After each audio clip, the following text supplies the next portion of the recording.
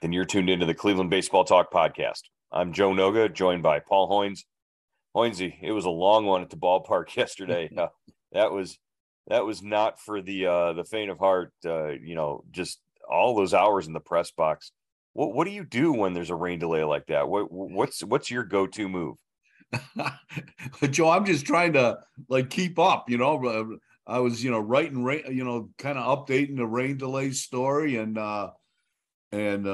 just get something to eat, and then you watch it rain, I guess. But mostly, you're just trying to get prepared, because you don't know if it's gonna, if they're gonna bang it, or you don't know if you're gonna keep playing, or when they do keep playing, does it rain again? And so you got to have, you've got to have the game story ready. You've got to have the rain out postponement story ready. So it's kind of crazy. A lot of plates spinning in the air at that point. I agree. The decision last night to delay the start by 15 minutes really cost Shane Bieber, I guess, in the long run. Yeah, they were Terry Francona after the game, unsolicited brought the subject up. He really said it put Bieber in a tough spot, because it interfered with his he had warmed up, then he had to stop, then he was waiting, and so the game starts at 7:25 instead of 7:10. There was really there was no rain, it wasn't raining, so it could have started on time. And he said it was, Francona said there was a miscommunication with MLB. He's, from what I gather from what he said, MLB was looking at one weather pattern, and back in Cleveland they were looking at another one, and they were also having to contend with the Rangers. The Rangers didn't want to come back, and later in the season if the game got suspended. And Francona said that was fine with them. They'd start at any time. They just didn't want to burn Bieber, and it kind of Bieber started the game, but unfortunately those 15 minutes, in the 15, if they had started on time, that 15 minutes could have helped him get through the fifth inning and qualify for a win and a complete game. Right, and it probably would have eliminated the need for the 2+ hours of delay after that, in the middle of that fifth inning, because they would have had an official game in the books, and they could have just said, okay, well, we're done. We're calling it at 4-0. It turns out to be a 4-0 win for the Guardians. They come back after the rain delay. Neither team scores, thanks in part to Eli Morgan coming out, and before he even threw a pitch to a batter, he turned around and picked Adolis Garcia off of second base. Yeah, that was a crazy move. They Morgan and Terry Francona said, Austin Hedges drew it up in the dugout, said, let's see if we can catch this guy napping at second base. And they did. And the weird thing is, Joe, that was the first time, according to Indians research or Cleveland's research, that a Cleveland pitcher has picked a player off second base since 1985, when Bert Blyleven picked off Toby Harrah against Texas in the first inning. Wow, since 85. Yeah. That's gonna warrant a little bit of more research on this one to understand why it's been that long since they picked a guy off on second base. Think about all the games that they've had there. Never once have they done it at Progressive Field. I know, that's so weird. That's a stat out of nowhere. And especially Blyleven and Toby Harrah. I was at that game. I can't remember it, but I had to cover that game. I have no recollection of it, but we're gonna go. I'm gonna go dive back and find the box score on baseballreference.com and see what it has to say about it. That's pretty impressive. But in general, Eli Morgan comes out right after the rain delay, and you kind of had a feeling that they were going to go to Morgan at some point, because he's just been so dominant lately in his last, dozen or so appearances. And he comes out, gives them an inning and an inning and 2/3, and and really, there was no doubt after that it looked like they were in total control of the game. Yeah, Morgan, Eli is throwing what, 10 straight scoreless, made 10 straight scoreless appearances. I think he's covered about 14 and third innings in that stretch. He's really taken to this role, Joe, as kind of a Swiss Army knife. He pitches anywhere and at any time. Loves it. He likes starting, but he said the downtime drove him crazy between starts, the 4 days off. Now he's got a chance to come to the ballpark every day and have a chance to get in the game and help the Guardians win. Yeah, he said starting you pitch once every 5 days as a reliever. He might get in a game 3 times a week, and he likes those opportunities. So something fun to see. Just as good as Eli Morgan has been over that stretch, I think you also kind of have to look at Ainel dos Santos. He's been really good too, and he came in and gave you a strong inning last night as well. This was a guy who, if things had been different coming out of spring training, I think if spring training had been a little longer and more normal, he might have made the club out of spring training. But as it turns out, they cut him loose, re-signed him, and brought him up when there was an opportunity from Columbus. Yeah, he's been a find, Joe. He throws hard. He throws 95 to 97. And, Terry Francona said the difference is, he's kind of elevated that fastball. Now, he's changed the, eye level of the hitters. They're not just looking down and away or down, down, down. Now he can, kind of come up and in or up and, up in the strike zone. And that is really kind of given him, more areas more area on the plate to throw to. Yeah, and just the confidence that he's got coming out now, I think is pretty evident as well. I mean, yeah, he faced some pretty decent hitters in that Texas lineup and went right through them in the inning that he gave Cleveland last night. And there's going to be more opportunities for him going forward. I think, especially in that 6th, 7th inning range. Sort of trying to get the ball to the guys at the back end of the bullpen. Yeah, it was really a strong effort by the pen last night. Morgan comes in, then De Los Santos, then Shaw, and then Clase. They completed a 6-hit shutout, and just kind of a dominant, just a game, a dominant showing, and you can see why that bullpen is kind of raising and collecting a lot of good stats in the American League. They're really kind of become one of the best pens in the American League. Right. Let's go back to Bieber here really quickly, though.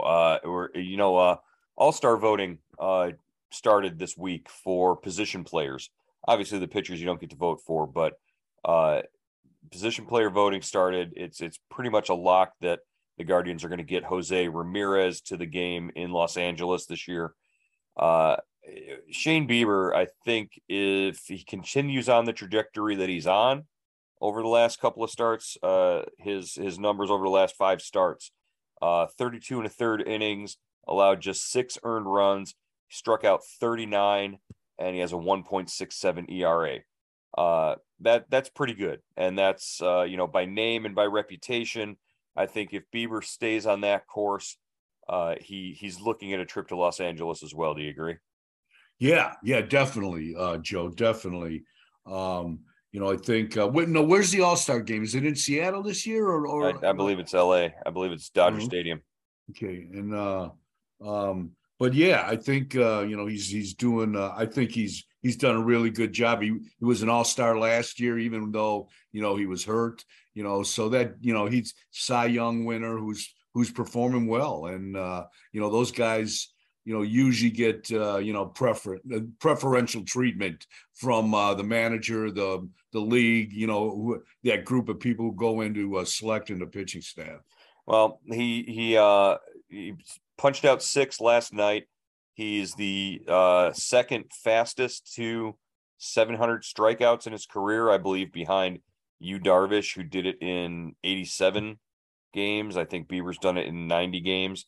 So Uh, the strikeout numbers are there, all those stats over the last 5 games. And, right now the velocity doesn't seem to be an issue.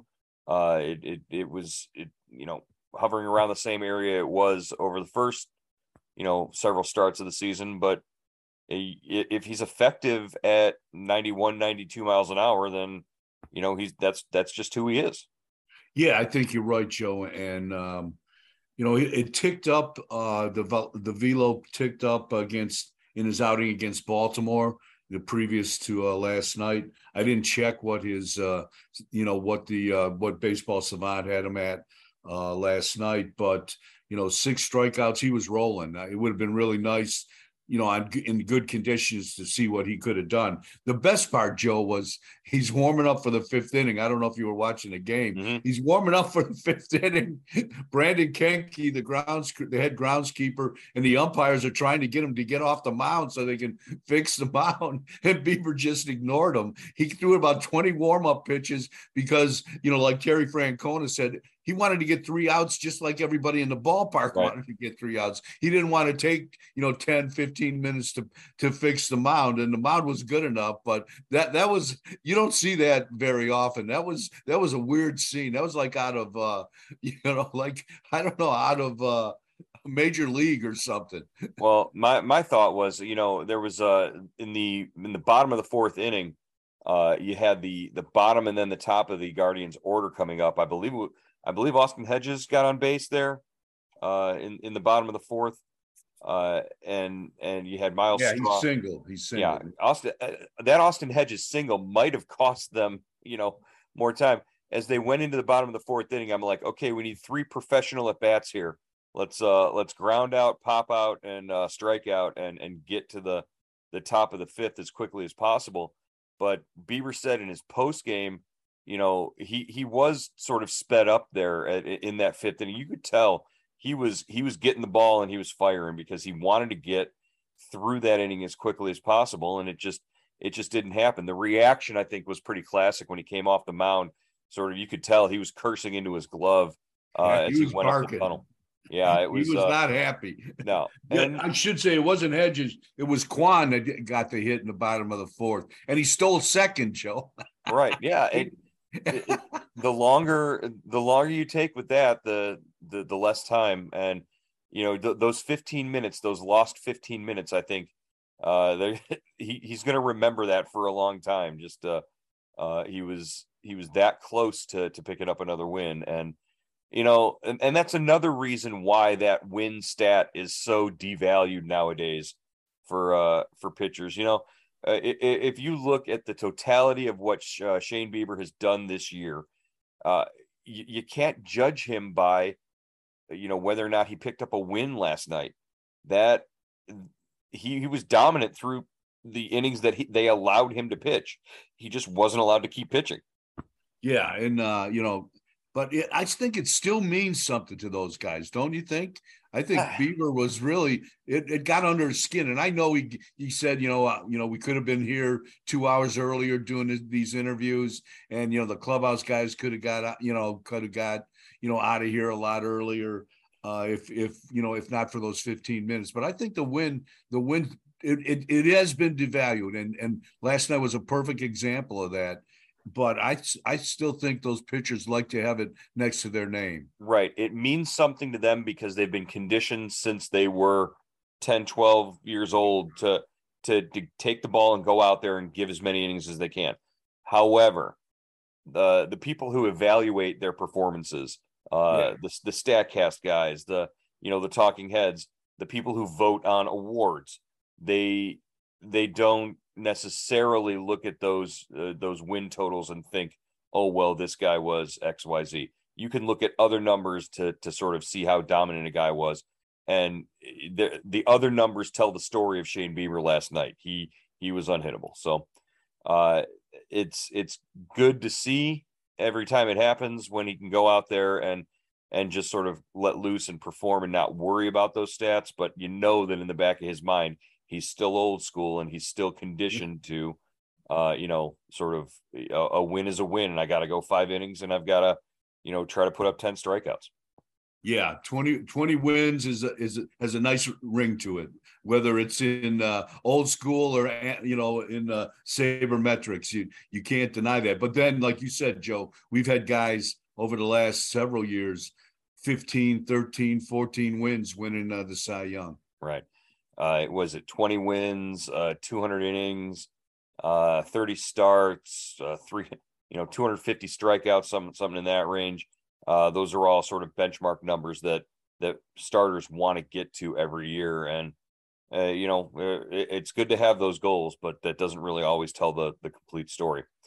Speaking of telling a complete story, Nolan Jones, former top prospect for the Guardians organization, now just sort of a high level prospect. He's on the 40-man roster, trying to get back to healthy and make his way to Cleveland at some point, possibly this season. Nolan Jones playing in his first couple of games for the Columbus Clippers at AAA. His first couple of games not so great. Last night, 5 times on base, 3 RBIs, and the Clippers win 11-3. Nolan Jones playing right field now because I think they've got third base locked up for a few years. Yeah, that's great to see. He's such a good guy. He's had kind of a tough run of luck. Had the ankle surgery at the end of last season, goes to spring training. He's rehabbing that. Then he hurts his back. Really doesn't get out of Goodyear until about a week ago to join Columbus. And hopefully he gets off to a good start.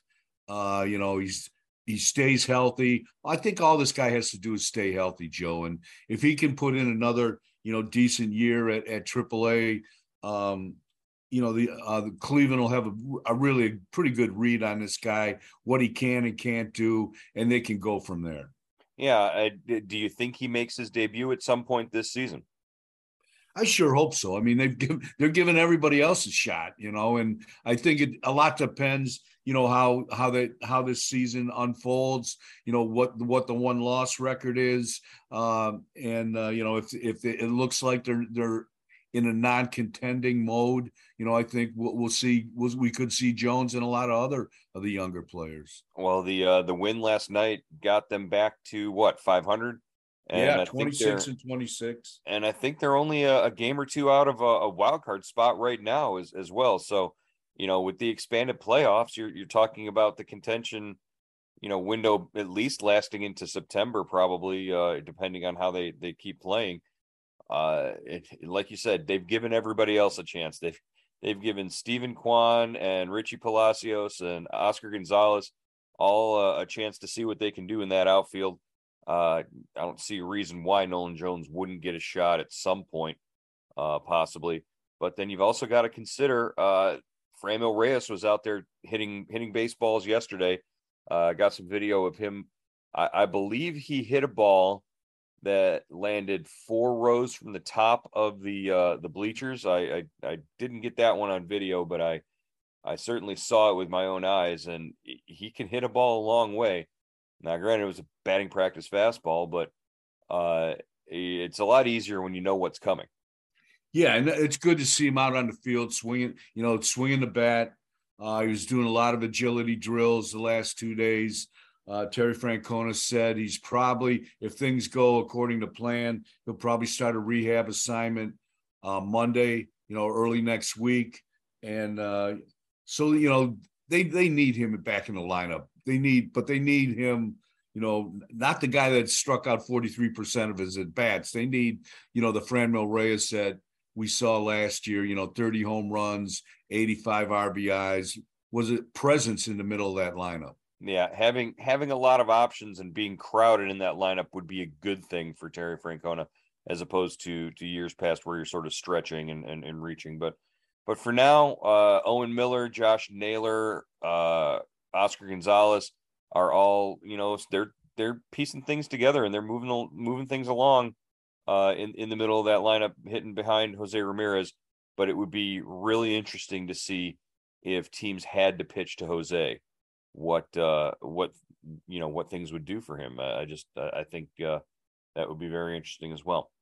All right, the Oakland A's are in town to open a 4-game series for the weekend tonight at Progressive Field. I believe Connor Pilkington is on the mound. again. His last outing, he started off pretty strong and got him through 5 innings. I believe he struck out, 5 of the first 6 batters he faced, but a lot of a lot of interesting possibilities against an Oakland team that's really, really bad. Yeah, Oakland has been struggling, Joe. They always seem to play Cleveland well, though, and but especially out there, and Cleveland swept them out in Oakland. So it's going to be interesting. It could be a good series. It's going to be an interesting series. They've got Pilkington, McKenzie, Plesac, Quantrill going, so they've got there's some good arms going, and this is a chance for Cleveland to get their nose above 500 and hit that road trip with some good momentum. And the one thing we forgot, Joe, Aaron Savali's making his rehab start tonight at Columbus, and Carl Willis, the pitching coach, said he'll probably need another one after this. Yeah, about 50 to 55 pitches for Savali out in Indianapolis, I believe, is where Columbus is playing tonight. So should be fun to see Savali and the results. Maybe we'll get an indication as to whether he's ready to get back into the rotation as well. All right, Hoinsey, we'll pick it up again tomorrow here on the Cleveland Baseball Talk podcast. We'll talk to you then. All right, Joe.